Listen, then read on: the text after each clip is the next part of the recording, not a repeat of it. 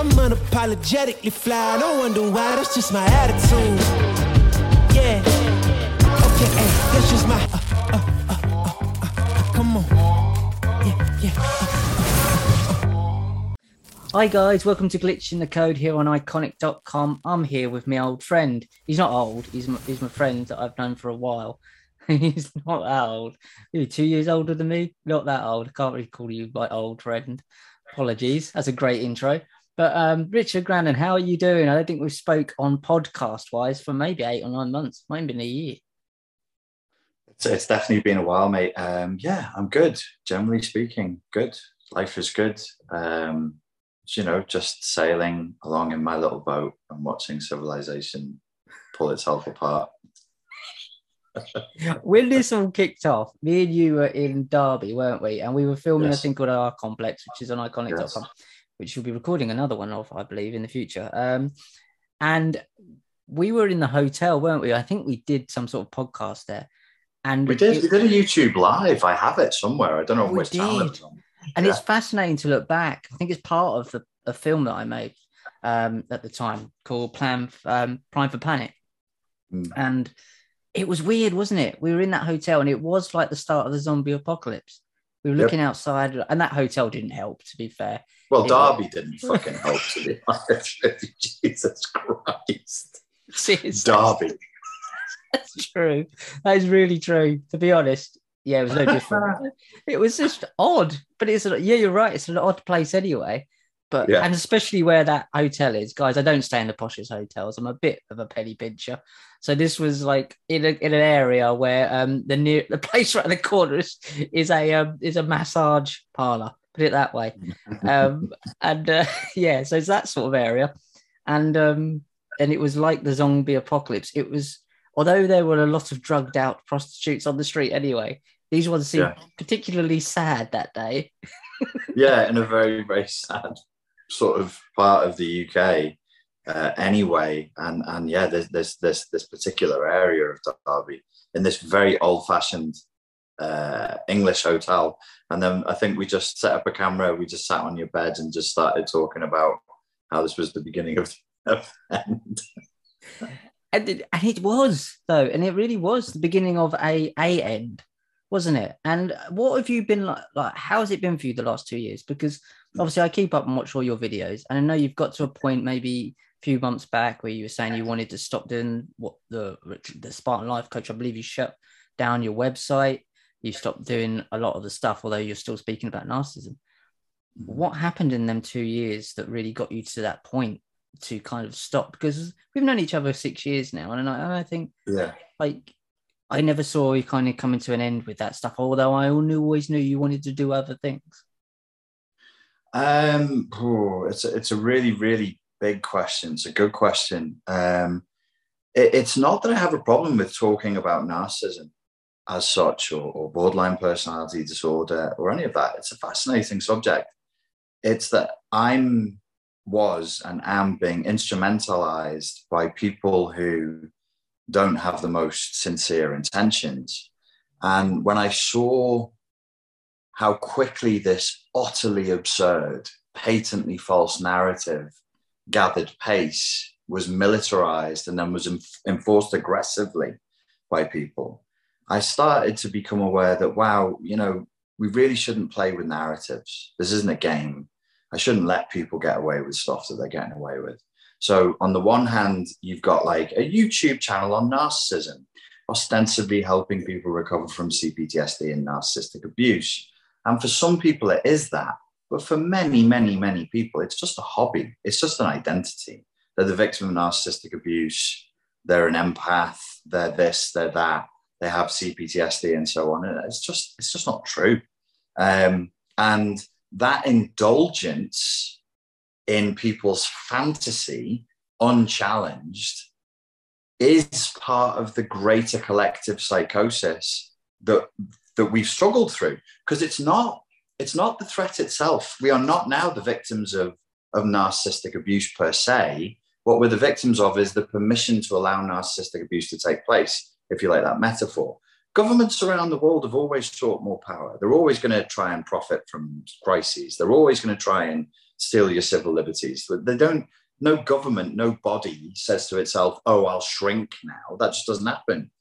The problem we are facing, the sort of pandemic level problem we face, is mass psychosis, critical levels of emotional immaturity and delusion. And I think I've been feeding that by permitting people to get away with it on that Spartan Life Coach channel. So that's why that project, as it was, is now over. It was over last year.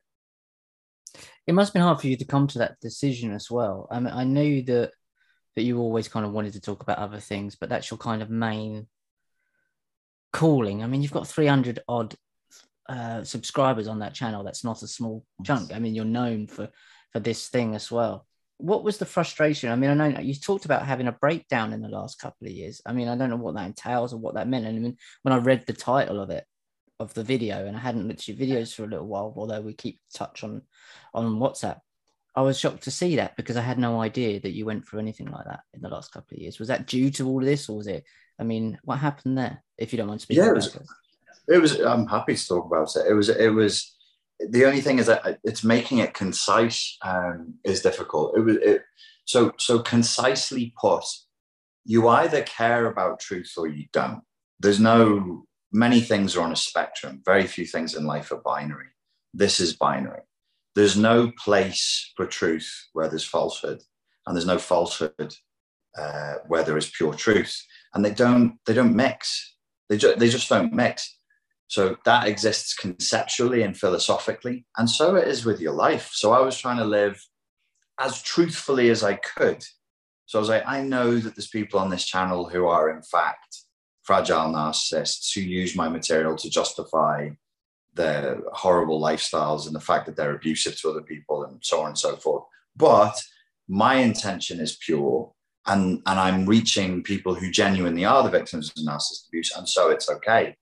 Then as this weight of Karenish, tattletale, spy on your neighbor and dob your neighbor in it mentality grew in those 2 years, we had the lunacy of the BLM riots, and not just those riots, but the way it was either handled or not handled.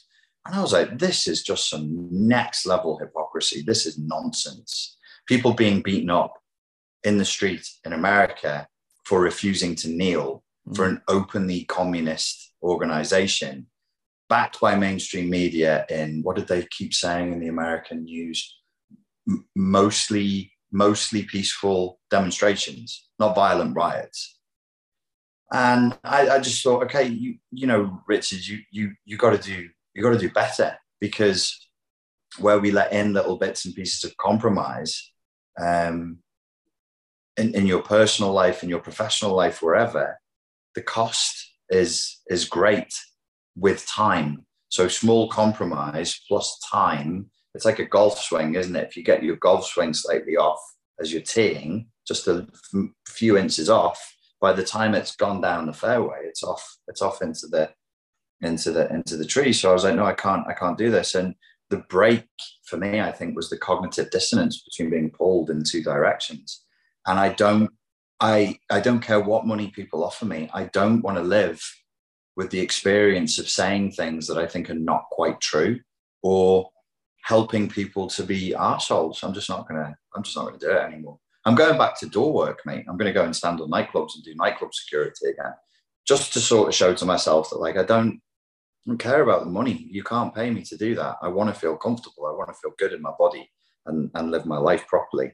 And that's what gave me the breakdown, was the tearing, the opposing forces.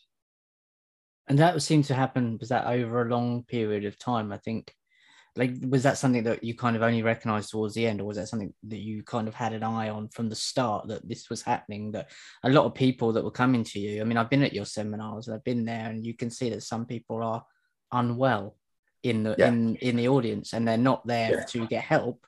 They're there to be seen, maybe, or to get near you. Mostly, it almost feels get near me and be seen by the audience. There, you've seen them do it. Richard, I have a question, and then they engage in like a 3-minute statement, telling their story of who they are, because they think everybody in the room should be as fascinated as they are by their own story. And it's everywhere. I care about issues of social justice. I really do. I'm an inclusive person. I don't like bullying. I don't like sexism. I don't like racism. I don't like punishing people for traits that they don't have, including being white and being male. What's good for the goose is good for the gander. We just shouldn't do that as reasonable human beings. You shouldn't be punished for being black. You shouldn't be punished for being female. Your immutable traits should not be a feature of how people treat you. But with this social justice warrior woke movement, it correlates with this, I say it again, this Karenish, soft yet aggressive, narcissistic, I demand everybody account for my pain, but I'm going to be brutally rude and bullying and dominant with the people around me. I think it just correlates with what we see with this woke movement, with this SJW warrior style movement. And people like me have contributed to that, because we've psychologized the narrative, and psychologizing narratives renders everybody a victim. And so it literally just started to make me sick. Now, yeah, I did see it coming. I knew in 2016, if I didn't get out, I was going to go mad. But I ran with it for a while. I set up a philosophy channel and I started gently pulling away. But the way I was behaving professionally was affecting the way I was behaving personally. I was making too many personal compromises. I was behaving codependently in my personal life with people in the most absurd ways. This only happened a year ago. And I look back on the things I was doing a year ago and I was like, why would you do that? That's insane to do that. And eventually I just broke. The pressure just got to me, and everything happened at the same time. And I realized that if I didn't take control of my life and start moving it in the right direction, it wouldn't be that I would just drift along and nothing would happen, but I'd get smashed on the rocks. And that's my life philosophy now, is like, you can't just drift, you'll get smashed. You have to actively fight to redirect your vehicle, your ship, your vessel every day, and point it aggressively in the direction you want it to go. Because we're in changing waters right now. Is that one reason why you're stepping out and going back to stuff that you did before? Do you feel like you need to get out of the stream completely for a bit? Because there's too much of a flow, of a water flow behind you, too much for power, too much for stream behind you. You've got 319,000 people watching your video channel. Do you feel like if you don't get out, you can't really, do you know what I mean? Like step side left and right. You need to get out of the water to even just stand back and go, what the fuck, for a little bit, because that's quite extreme to just go from not what you're doing back to what you were doing before. That's like, I didn't see that coming from someone like yourself. So do you feel like you just need to get out completely for a little while and then have a look? I want to get back to the real world. I want my problems to be immediate again. It's £10 an hour still. So I would still be earning what I earned when I was 22. Doesn't account for inflation. They're still paying doormen £10 an hour. But when I have a problem doing that job, the problem is immediate. It's not like, I don't know, there's a goal fighting with another goal half a meter in front of me and I have to stop them. It's not symbolic. It's not political. It's not.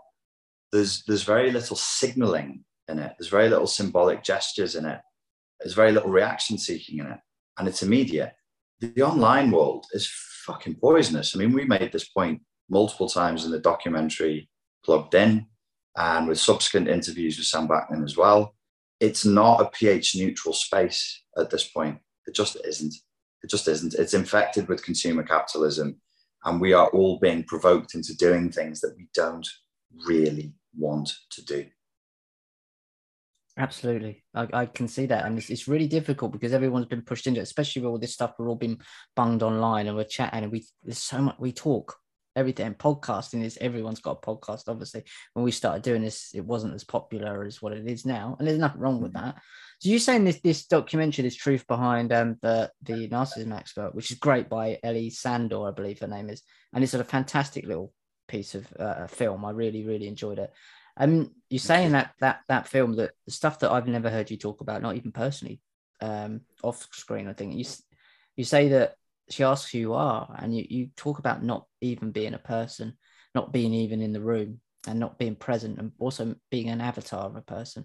And this is something I can kind of, and I think many people to certain levels can connect with in a way, or disconnect with.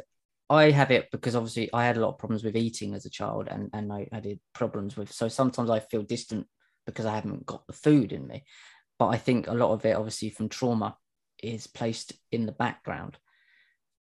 Can you explain what you mean to be like you're not even a person and you're not really in the room, but you're coming back? We'll get to that bit later. What do you mean by that? How does that actually feel for you? Do you feel like you're just watching a film? You're playing a part, playing a character? Well, I was in Ibiza last year when I had like a good, strong, juicy psychotic breakdown. What was the movie by Francis Ford Coppola that gave him a heart attack because it went over budget? Oh, I don't know. He had a breakdown on that. Apocalypse Now. Okay. And the character of one of the guys who has to go and find Marlon Brando in the jungle, he has an alcohol binge and he has a breakdown. That's what I was doing. I was going absolutely mental. And then after that, I was like, well, okay, I obviously need help. And I was seeing 3 psychotherapists 4 or 5 times a week. I was like, I really, really need help. And through that, and I just gave them everything. I told them everything, stuff that I'd never told anybody before, because I didn't know what the source of my problem was, but I knew I had one. And I was like, well, if I don't show them the totality of the engine, how are they going to be able to assess where the damage is? So that was the first time really, what's that, September of last year. It's only really 6-7 months ago that I've started acknowledging my experience, including childhood sexual abuse, with other people. These were all men. I was acknowledging it with men and trying to work through it. And that got me to a place where I was like, okay, well, I'm not well. I'm not well. How am I not well? Part of it is a sort of a dissociative identity. I think it's a kind of codependency. I'm actually supposed to be finishing a book on that right now, but procrastinating. It's what I'm calling it echo codependency, where we essentially delete our own identities in order to cope with trauma. It's like the opposite of a narcissist. It's the mirror image of a narcissist, the mirror image model of a narcissist. The narcissist is the ultimate predator, top of the food chain. You better fear them. But the echo codependent is the bottom of the food chain. There's no need to fear them. We're the lowest of the low, so please don't attack me. They're still defensive measures. One is extremely fight and one is extremely fawn. It seemed like a pseudo-suicide. Yeah, essentially you live your life as an ongoing suicide, literally a suicide, because I think it's Latin, and side is kill, sui is one, or self. So yeah, it's a self-kill. You're constantly killing yourself, and any semblance of an authentic self that shows up, you'll kill it, you'll delete it and hide it, because it's dangerous to be the self. So then you live as a scarecrow. You live as an avatar of a person, one that you create carefully, probably during childhood trauma, to try. Basically, it's a defensive character. It's to repel attack or to repel sexual desire. In my case, I didn't even know that. I didn't even know that for a lot of my life I was trying really hard. A child part of me was trying really hard not to be sexually attractive, because that's how I got hurt. The child part of me didn't even really know what sexually attractive meant, but it was sort of doing it in its own way, trying to invisibilize me. And then I'd have issues with members of the opposite sex as an adult. I like girls, and so I would be, and there'd be all these issues that would come up, and I couldn't figure out what it was. But if you've been targeted because predator adult pedophiles find you attractive, of course, a part of you is going to come to the conclusion, A, this is my fault, and B, part of the problem is I attracted them.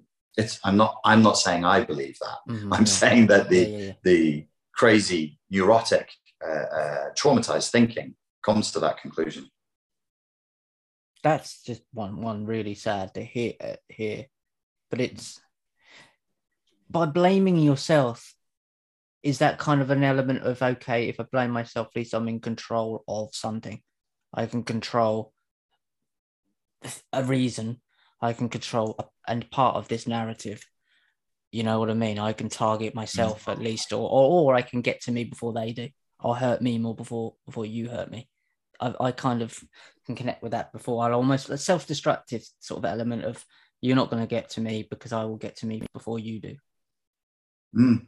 I think so. I think that's a very, very big part of it. It's a way of retaking back control, re-internalizing the locus of control.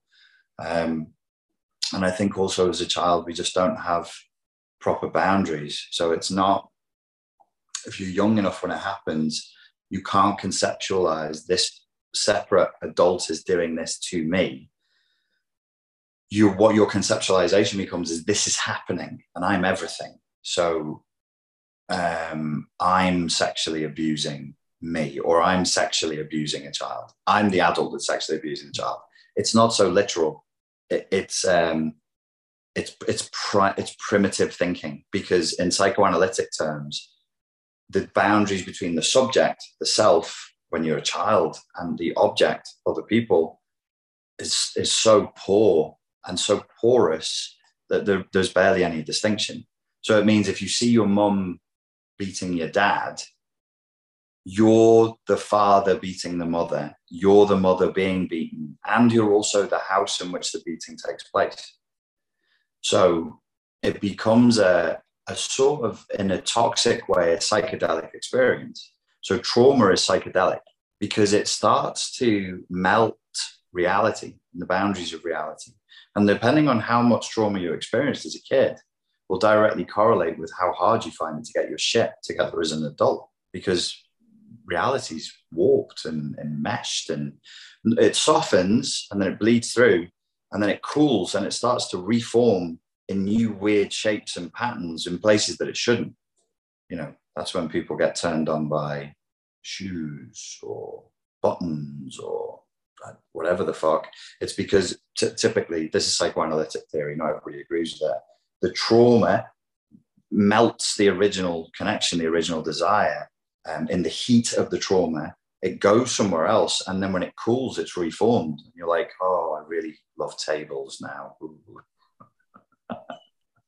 Which is just like, yeah, when we all love tables or inanimate objects. I get it. Well, someone married a wall once, I think. So if you ever remember, someone married a wall. So they were probably, I remember as a kid myself, obviously I went through something, not sexual abuse, but I went through, there was a lot of abuse going on in the house between the parents. I have moments where I stood in, I don't know if you ever did this, and I want to get back to what the avatar and the distancing and pulling yourself away. I used to stand in the corner of the room and watch the room expand. I remember doing it as if I was almost floating out the room, but I would distance myself from everything. But I'd be right in the corner of the room, and I never really understood why I did it. And I'm only starting to understand why I used to do this. Did you ever have an experience like that where you just stand away, but the whole world used to shift away from you, and it was almost like you had floated out of your body? Yes, but it was a protective thing. You would hide in the corner of the room. I don't know if you had ever had an experience like that. It's just something that really comes to mind every time when you talk about that. It's an odd feeling. It's literally like a distance feeling from the world. You disconnect, and it's almost like as an adult you haven't fully come back from doing that sometimes.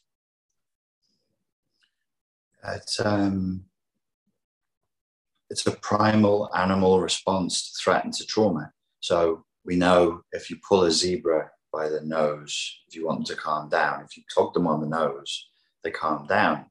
They figured out the reason why the zebra calms down when you tug its nostrils downward is an evolutionary response, because when a cheetah grabs the zebra by the nose to pull it down to eat it, the brain knows it's about to be eaten from the asshole out. So it releases a ton of endorphins and serotonin. Okay. Similarly, in order to cope with pain, we dissociate, we depersonalize, and we derealize, so that you're not really there, because there's no point. Like if your body and your brain is like, we're screwed now, we're going to die, it would be needlessly cruel to be like, let's really associate and just live this horrible moment of being eaten alive.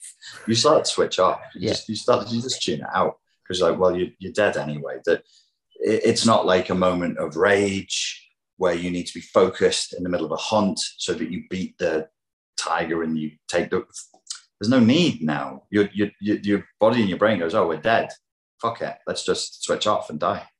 And that's, so you've experienced then by that, the little death, the small death, derealization, depersonalization, dissociation. And that experience, I know exactly what you're talking about. I think you can go inside yourself so deeply and you start to shrink and the world seems to just get larger and you're just standing in a living room. But if the living room or the bedroom becomes as wide and as open as a broad desert that's endless, you'll never reach the wall because the wall is an illusion 100 miles that way over the horizon. And that's an intense trauma response. Yeah. I wonder what that was. I mean, I used to do it quite a lot, and when you speak about these things, that's what comes to mind. And I wonder if that's kind of connected now. So bring this up to date, it's got with this metaverse and what they're trying to do to kids now with these masks and everything. They're traumatizing them, clearly traumatizing them, but then saying go and live in the metaverse. I feel like they're being set up. They're being as predators. Technocracy type predators after these kids, and these kids are going to get plugged into this metaverse and they're going to create their version of what we're talking about that we used to do. We used to, as you say, I'm not really here. You said, I'm not even a person. It seems to be done to them, but in a different kind of way using technology and then offering them a alternative way of communicating with each other, which is disassociation. It's just through technology. Yeah, we can coin a term here on your podcast now. We'll call it trauma for profit. This is trauma for profit. And yeah, it's absolutely deliberate. And the end goal of the technocrats now is to make normal waking life on Earth so horrifying, so frightening, so depressing, so loveless, so sexless, so joyless, that people will beg on their knees to be locked into a matrix pod.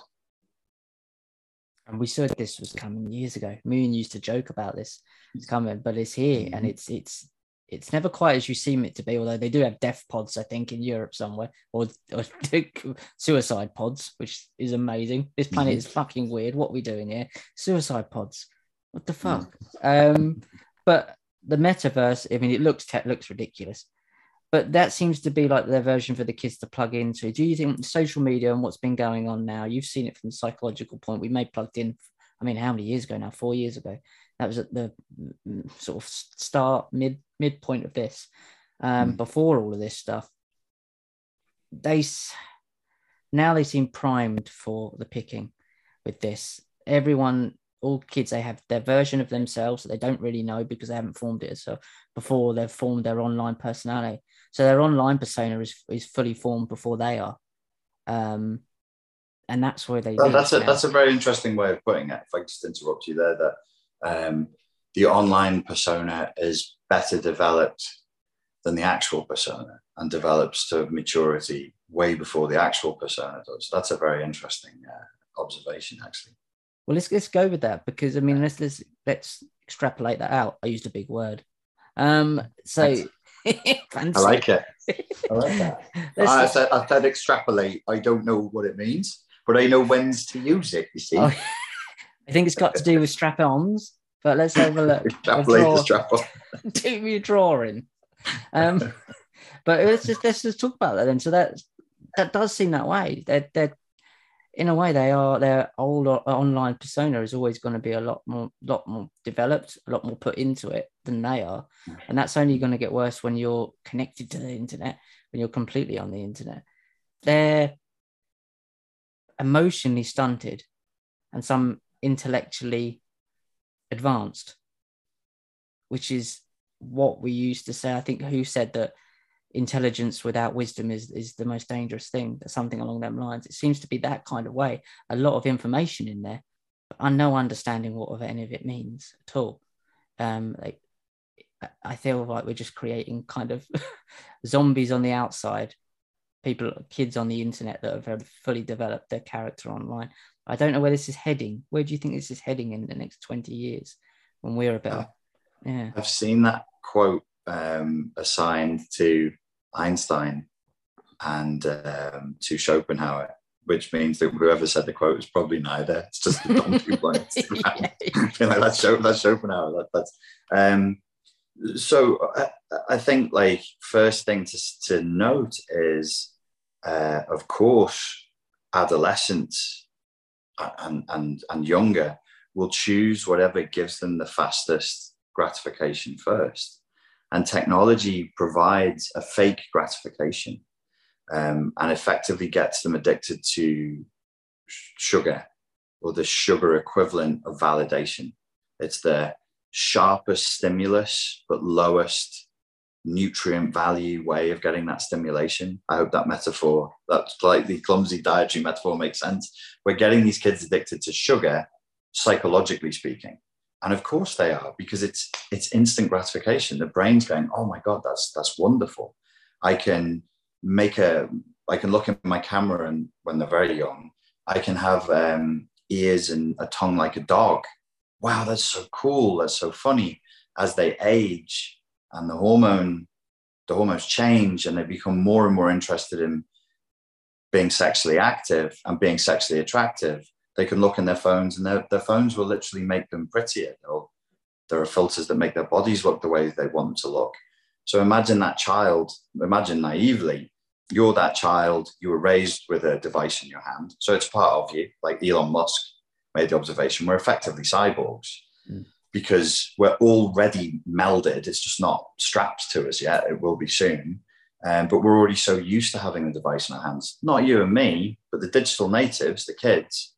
Then you reach an age and you're constantly used to seeing your own body changed to being altered. And then you start going, online, everything is instant. It's games, it's sex, it's funny, it's cats falling off skateboards. Everybody's funny online, everybody's stimulating online.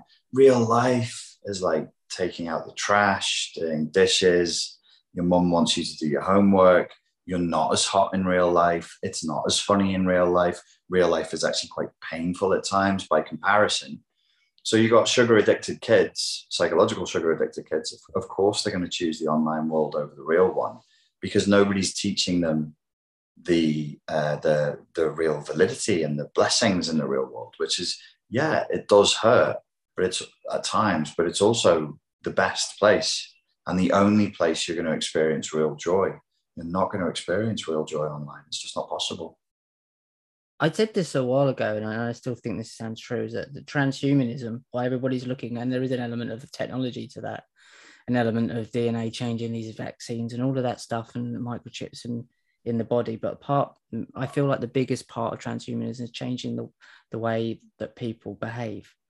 They're transforming our behavior and our understanding of who we are, what we are, and where we are. The transhumanism part is changing us psychologically even. That's what transhumanism. So we no longer act human, or have human traits, or have human emotions eventually, because we can't access them. It's too painful. They don't exist. Once we get to the point where people don't really know what real love is, they can perform love, they can espouse love, they can talk about love, but once they can't feel it, I feel like that's what transhumanism is trying to do, is trying to get rid of actual, genuine anything. We might be there. We might be in a position, we just haven't done the testing yet, but we might be looking at a generation that can't feel love, that might show up looking like psychopaths, or like they're on the autism spectrum, because they are the muscle that should have grown, that allowed them to feel intimacy, vulnerability, and genuine connection, all the things, prerequisites for love, just never developed. And in its lack of development, it went into it went into atrophy, it shrank and then died. I feel like that's a good shout, in a sense. I feel like that's kind of, how can you learn love from your parents when you were never shown, when you never feel it, when it was never there, and you're 20 generations down the line from where we are now, and it kind of almost gets filtered out of the human experience. I feel like that's what transhumanism is, really. Not so much the technology. I feel like that's aiding it. The computers are aiding it, online stuff's aiding it, Meta's aiding it, but the real goal is to stamp out human emotions from us, understanding even what they are. Does that make sense? Yeah, it does. And it totally makes sense to hammer home your point. If you and I and anybody watching were technocrats with a transhuman agenda, what would our enemy be? What would be one of the first things we need to get rid of? Anything that takes people's eyes off the screen. Love. Love is the enemy. Love is the enemy. Connection is the enemy. Authenticity is the enemy. Anything we can do to poison the well, to make love and connection and authenticity difficult, tiresome, confrontational, boring, traumatic, is a win. That's a win for us. And what they do online, if us all at home, like me and you, I'd love to do this face to face in a room. So what they do is they wedge technology in between genuine and connection. They've wedged it in between, almost like the solicitors, almost like anyone who puts themselves in between and make money out of something that really don't need to be there. They just cause a nuisance. It's kind of like that. They wedge themselves in between genuine connection to split it, and that's what this. I believe this is. And what I wanted to come back to is that when you were talking about not even being a person, not being connected, that was through trauma. Do you think the trauma is going to happen so much that is being done to kids, but just through technology? They're being abused to the point where they can't no longer reconnect. They can't feel like they're in the world. Even if they didn't have the technology, they'd just go, I don't understand what I'm supposed to be or do here without this stuff. I think it's partly a deliberate effort. It's definitely happening. Partly it's a deliberate effort to do that, and partly it's incidental. It's humanity's folly. When we put profit ahead of everything else, ultimately, of course, you're going to start hacking human weakness. Now, if you have broad-scale, unfettered, massive corporations trying to put profit ahead of anything else, and with an almost unlimited budget, hacking human weaknesses across the globe in a desperate battle for dominance, in which we aren't the enemy. We're the ammunition. We're not the enemy. We're the battleground. We're not the enemy. We're the crop that they're fighting over. We don't even exist as a player in that war. We're like the background to it. We're an essential part of it, but we aren't a thing. We are an object in that war. Then yeah, absolutely, this would happen anyway. There's a deliberate effort to break people. There's a deliberate effort to traumatize kids, and also this particular brand of consumer and corporate capitalism that we live under inevitably traumatizes people, inevitably tears personalities, perceptions, and attachments to shreds, because it has to hack human weakness to coerce behavior, to coerce and control behavior. We are the most manipulated generation in human history at this point. As you say there, we are an object to them. These are psychopaths, and you know better than most what this psychology is, these psychopaths. Do you think they're at a point where, like you said, as a child, you start to blame yourself?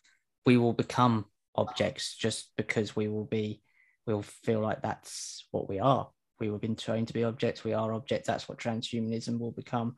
So in defense of them abusing us from the top down, we just become crop. We just become objects because that's what we believe we always were. And that's where I think transhumanism is. It's stamping out the humanity in us. And whether we do it to ourselves through defense, we just see ourselves as something less than, so we can't get hurt. So what you were talking about earlier, you kind of said you started to blame yourself and started to see yourself as the abuser. We will see ourselves as nothing because it's easier that way. You can't get hurt if we're nothing to lose. There's nothing to lose because we are nothing. Would we get to that point, or they want us to get to that point? Yeah, I do think so. I think if I would give a date, I would say we crossed that Rubicon 10 years ago in 2012. From that point onward, the escalation in willingness for people to serve themselves up as objects and as products to be consumed online went through a massive uptick. People were cautious before that date, and the caution really, really dropped away in 2012 and after. So absolutely, we've become comfortable with the idea of objectifying ourselves. It's part of self-blame it's part of reclaiming the locus of control of your own abuse, as you rightly said. And I think there's another element to it, which is we're covertly a party to our own abuse. So you can't really consent to that because you're not told that's what's going to happen. It just happens. And whilst you're having a party and you're having a nice time and you're feeling good, in lots of small unconscious ways, you realize you're being exploited. So you can either stop and have your moment of despair, in which case the party's over and you can never enjoy it ever again. Or you can look around at you and go, well, everybody else is pretending to have a good time. Everybody else is going for this party. I don't want to be left behind. And then you keep going every day, every hour, every year that passes, that you keep going as a party to your own abuse in this party. You're jointly responsible in it. There's nobody to blame. You wake up from that. Who are you gonna blame? At the end of the day, you have your fantasy action movie scene where you take the heads of the technocracies, of which who are you going to do that to? Which people? Let's say there's 5 and there's 5 bad guys and you stick them in a room in handcuffs. And then your hero says, right, now's the moment. We're going to have vengeance on you. They're just going to say, for what? For what? We didn't put a gun to your heads. We didn't tell you to do this. We invited you. We offered you the chance. Nobody came to your house and said, sign up to Facebook. Nobody said you have to post pictures of your ass cheeks on Instagram or else. You willingly did it. Punish us, sure, but it's murder. We haven't done what you're accusing us of. It's a very, very strange and unique challenge that we face right now. It's unprecedented historically, and I don't really feel that blaming people is going to be the way out. I'm not saying we should let people get off scot-free, but I don't think our emancipation, the emancipation of humanity and the elevation of human consciousness is going to come through finding the perpetrators and bringing them to justice, because we also are the perpetrators. What are we going to do? Are we going to spank ourselves? Maybe. It is. You're totally right. We're party to our own self abuse, but like the vampire, they have kind of knocked on the door, told you who they were, and you've invited them in. And we've used these things. We've used this technology, knowing full well what it's doing to us. And although they're party to actually opening the door for us, we've walked through. That kind of empowering in a way, because that shows us that we did it to ourselves, so we can undo it. What made you, as someone who went for abuse, when you were young, to want to not go down that path of just kind of carrying on and going along with it? You've changed and you've tried to change and better yourself and help other people and teach people about self-defense physically and emotionally, psychologically. Why did you not go down that path? What do you think it was about yourself and others that don't as well? Why do some people go this way and some people just go down that way? I went down that way for a while and started to turn back. When I think most people do for a little while, especially in their 20s and teens if they've been through a bruise. But why did people like yourself not go all that way? I don't know. I'm not sure. It just never seemed like an option to me. And also I thought I'd be more miserable if I did that. I'm doing what I do partly selfishly. I'm pretty sure this is what's going to make me feel. I couldn't become bitter and passive, because I'm too aware, and then I'd watch myself being bitter and passive and I'd feel ashamed. So I have to do something. I have to try and live a story, of some sort of noble resistance or without wanting to sound without being pompous, without, trying to do something profound. Patrice O'Neill said this. He wanted to do something profound, but without being profound about it.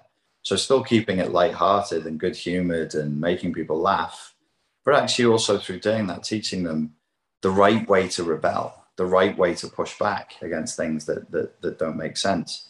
And it's, I don't think it's particularly lofty for me. I think it's more there's parts of me that I'm pretty sure are on the spectrum. I see it as an interesting puzzle, and I think it's more interesting to play the game this way than not. So yeah, back to the autism psychopathy thing. I think I have a little bit of that in me. I'm not a big fan of humanity. I'm not I'm doing this because all the people are wonderful. No, they're not. Most people are junk. a fucking joke. I have no time for them whatsoever. I'm not, I'm compassionate in theory. This is what Dostoevsky wrote about in The Brothers Karamazov. He put it in the mouths of a character, but I think he was talking about himself. He said that as he aged and became more religious, he became more compassionate in theory, but way less patient in actuality because he just finds people annoying. So why do I do it? Somewhere between nature and nurture. I like it. I'm doing it because I like it. There's also a bit of narcissism in there. This is my grandiosity. I can do it. I'm special. Not everybody can do what I do. I can solve this particular I can offer some solutions to this particular type of puzzle. I get recognition for that. I get validation for that. My life's written in a sort of a grandiose self-pleasuring narrative in that way. And then there's other elements of it where I have to just like confessing, actually some of it's really sucked and I've made a ton of fucking sacrifices. And that was on principle. That actually was on along ethical lines, because I don't like to see people suffer needlessly. And you say like you've kind of made a lot of personal sacrifices. I mean, would you like to have family and kids and stuff? Was that something that you just kind of think it's not going to happen for me? Or I mean, you're choosing not to. I mean, from what I understand of yourself, it's not sort of if you haven't got enough offers, you're choosing to live a certain life in a certain way. Do you know what I mean? So it's kind of like a choice for men mainly. I don't know how I can but you can adopt. You can adopt. Could always adopt. Yeah, you can adopt. But I mean, like not even like the family, but you move around a lot. You're here, you're there, you change a lot as well. Do you need to keep moving? Is it something you're always going to have to do? Do you think there's a point where you'll stop? But would you just have the urge to keep moving around a lot? What is it? Is it kind of something that you just feel like you need to do? It's just to sort of travel a lot and see new things and meet new people. Because it just interests me, because it is, I would find it exhausting going somewhere every 3 months. I don't know, but I find it fascinating as well. I wish it was 3 months. Yeah. It's 3 weeks at the moment. I don't really know how to answer the question. I suppose like I am wary of contentment, because there is stuff to be done here. This is a pretty important moment in human development. Do I want a family and kids? Yeah, of course. I'm reminded, I was joking with Pierre about this recently, like when, I'm sure you've lived, I'm sure everybody's lived this, say you're not in a relationship and you're really horny and you think what you want is sex, but the reason why you think you want sex is because you're actually really, really lonely. But what comes to the forefront of your mind is the sharpest somatic craving, and that's for sex. And then you have sex. Maybe you meet with somebody and you have like a passionate relationship and you're having like an unusually high amount of sex, and you satiate that sex drive, and two things happen. One is you slide into a state of contentment where you become satiated and way less productive, because we're such sexual beings. Like your whole body and brain is like, you won, dude, you won the genetic life drive. Just go asleep, and then you'll start putting on weight. That's common for people to get into relationships, and you just won't be as productive, and your mind isn't as sharp. And the second thing is you start to figure out, or many people start to figure out, say, oh, I don't know that I was horny as much as I was lonely, because also what you're getting is like the physical contact and the recognition. Somebody's listening to you, you have their company, and that's really good as well. So there's two things that happen for me when I consider that. Is one, what would the contentment of that do? The contentment, the happiness of that, and I'd be really happy. I'd have a wife, and I'd have children, and I'd have pets, and the whole thing. It would be great. I'd be way less productive. I'd be way less useful. And the second thing is, I do crave that, but I wonder if my craving for that is also because I need to connect with people and I need to do whatever it is I need to do. Slightly paranoid. I don't want to freak people out, but I don't know how bad this is going to get. And if I don't have a wife and kids, you can't really manipulate me. You can't, it's really hard to leverage me. And if something heavy needed to be done, I could do it. I'd be like, well, I'm not, you know, like my grandparents are all dead. My parents are elderly. You know, that thought is also there as well. I don't know how bad this is going to get. I would want to see this really calm down significantly before I felt relaxed enough to have to get married and have kids. Yeah, I get that. I absolutely get that. Of course I do, and it makes complete sense to me to do that. So when you go, we've got about 5 minutes. When you go to step away from this, how long do you think you'll be drawn back to it? How do you think you'll feel once you're stepped away? And the initial kind of phase of being away from doing this stuff, or are you going to carry on doing what you're doing anyway? Oh, I pulled away from my old working model at the end of November last year. So I don't work the way I used to. I haven't done for, it's coming on 4 months now. There isn't a drawback to that way of doing things. The subject of narcissism is still interesting, and the subject of personality disorders is still interesting. I don't think it's critical. The one thing I'd always be drawn back to, and I see this in my personal life, is to teach. So I'm not a YouTube person. YouTube is incidental. I'm not a social media person. Social media is incidental. But I do have a drive in me to teach. And that's fulfilled when I go to dance classes, and, you know, there are beginners there and they need some help. I've been dancing for 8 years now, so I can help them. And I go to martial arts classes again. And if there are new guys coming in, they've never sparred before. You've boxed before as well, right? And very little, but I'd love to learn. There's something I really, really wish I'd done. I really wish I'd done. It's so much fun, and it keeps you so fit. Just dumb stuff like I'm working with a guy. He's really gangly and he's got long limbs, and I'm short and compact, and he's sparring with me, and I'm tagging him. And then you say to him, like, you know, you need to cover up, and you need to, like, cover your body. You've got long limbs. You should use your jab. And I'm satiated by that. I don't get paid for it. It's not my class, but I'm satisfied by that. I'm like, oh yeah, they're good. That did something for me. Good. Yeah. And then he boxes better, and I look at him box and I go, oh, that's good. Yeah, that's a bit of payment. I can't pay my rent with that, but I don't feel like I'm going to have a fucking nervous breakdown. But what you're saying there, like, you were doing that one-to-one in person. That's different from doing online videos and looking at the comments and thinking you might help some people, or even a seminar when people are in the audience watching. It's not one-to-one. That's one-to-one. Is that what you kind of feel like you're missing? It's one-to-one with people who don't fucking know me, and they don't care. These are young people who want to learn how to dance. They've never heard of me. They've never been in a narcissistically abusive relationship. Most of them are under the age of 30. And in the martial arts world, the older lads who've been through divorces, if they're 40 and up, some of them know me, but the young students haven't got a fucking clue who I am. It's hard being known by people. It's really tough. Like, even in the seminars, like, people said to me, why don't you do ongoing seminars, like a 10-week ongoing seminar, so you can do breakout groups and you can work with people and you can see them progress? And I'm like, because in a certain sense, I'm in my own small Z-list way in that field, I'm actually legitimately famous in that field. And so I have legitimate fans, and it's fucking hard, man. It's really hard talking to somebody and they want something from you, and it's in their eyes. And it's like, Jesus Christ, could you chill the fuck out? Like, you're making me anxious.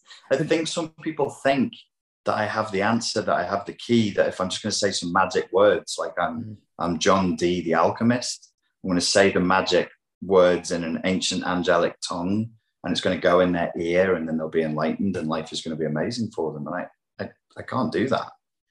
I feel mauled by people in that context, as everybody does. Anybody who's got any kind of, you could be like an amazing tennis player or something, or even not amazing tennis player, just a famous tennis player, and you'll feel mauled by people because you feel the want, you feel the aching need. They want something from you.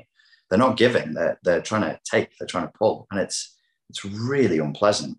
Some kid who's never seen me before, who I can show how to throw a left hook, He's like, oh, he's just some fella who met at boxing, and now I can throw a ook like this, and I'm happy about that. That's an even exchange, and I feel good about that. Does that make sense? Yeah, it makes total sense. So you're going out of the world you went into. You created this Spartan life coach avatar. That's who you are. Richard Graham, Spartan life coach. That's who they want. A bit of Michael Jackson played the Scarecrow in the African American version of The Wiz, and the reason why I wanted to play it because he felt like he was a scarecrow, and people pulled him apart all his life. Always at him as a kid, always at him as a teenager, always wanted to grab at him, wanted something from him, and he felt like he was being pulled apart like the Scarecrow, and he always kind of connected with that character of the Scarecrow that he was pulled apart. I didn't know that about Michael Jackson in the black version of The Wizard of Oz. When I was in Serbia recently, I said that the Echo codependent creates an avatar of themselves, and it's a scarecrow. And I made them tell me the Serbian word for scarecrow. It's strašilo. So Michael Jackson felt like a strašilo, did he? He did. And that's why he wanted to play the character. And that's what came to mind when you were describing that they pick apart that character. And where you've gone back to now is you're just Richard, who goes one-to-one with these people, and you can teach them something. And that just shows, and I think that's a nice way of wrapping it up, is that what we were talking at the start, this avatar that's been created, a character for yourself, and then you've got two things going on here. That split that you talked about, the fetishist split. It's the split. And if you watch the comments here, or you watch the comments now on my YouTube channel from it's women mainly, like it's women of a certain age and a certain class, they're fucking furious with me. And you'll get the comments here. You'll get them after this video. The fact that I don't want to service their needs to a nicety. The same women who've been telling me off for swearing on my videos. I'm like, do you know where I'm from? Do you know who I actually fucking am? I used to punch people's faces in every night, 6 nights a week in Tenerife for enough money to get drunk and snort cocaine afterwards. And you're bothered that I say the F word occasionally. Do you know who I am? And now that I want to leave that, they're besides themselves with fury. These are the people I don't want to serve. I don't want to serve these angry, entitled, first world privileged, middle-class Karens. I don't want that energy anywhere near me. And I want to have the ability to tell them to go fuck themselves, as I would in real life. Because if you came up, somebody stalked me here, a woman like that, here where I'm living right now. And I saw her in the street and she was stalking me. And I told her, get the fuck away from me. Don't ever come near me ever again. Get the fuck away from me. That's who I really am. I don't pander to people. What do you think some fucking nutcase figures out where I am because of the pictures I'm posting on Instagram, geolocates me, and then shows up outside my house? I'm like, God, I spent 15 years in the security industry. Don't think I won't smack you in your fucking head. Jesus Christ. I want to be me. I want to be me. I want to be real. And I can't let this. It's too restrictive. Well, I mean, it's good to see you going back to that stuff, and I'm sure we'll do stuff in the future. But it's a fascinating story in itself. I know you're writing a autobiography at the moment, and I genuinely am really looking forward to reading that whenever we see it. I wrote it last year and submitted it in September. The editors message me every other day. They're like, "You need to check the editorial changes." I'm like, "Yes. It's done, mate. They're all waiting on me now." I was going to say, I really want to read it. I really genuinely do. So when that's out, we'll chat. And I'd like to do something with you. Richard, thank you for your time. I really, really appreciate it. You know, I do. And I appreciate everything you've done for me over the last 6-7 years I've known you. Where can people find your stuff still, if your website's gone now? I'm probably most active on my Instagram. That's where I enjoy having interactions with people. If you're going there for serious mental health advice, I got to warn you, I spend 80% of my time just taking the piss and trolling people. But I'm on Instagram, Richard Grannon. Okay, guys, I'll put the links below. Thanks you, Richard, for your time. And we'll speak soon. Take care. Cheers, mate. Take care. I'm unapologetically fly. No wonder why, that's just my attitude. Yeah. Okay, that's just my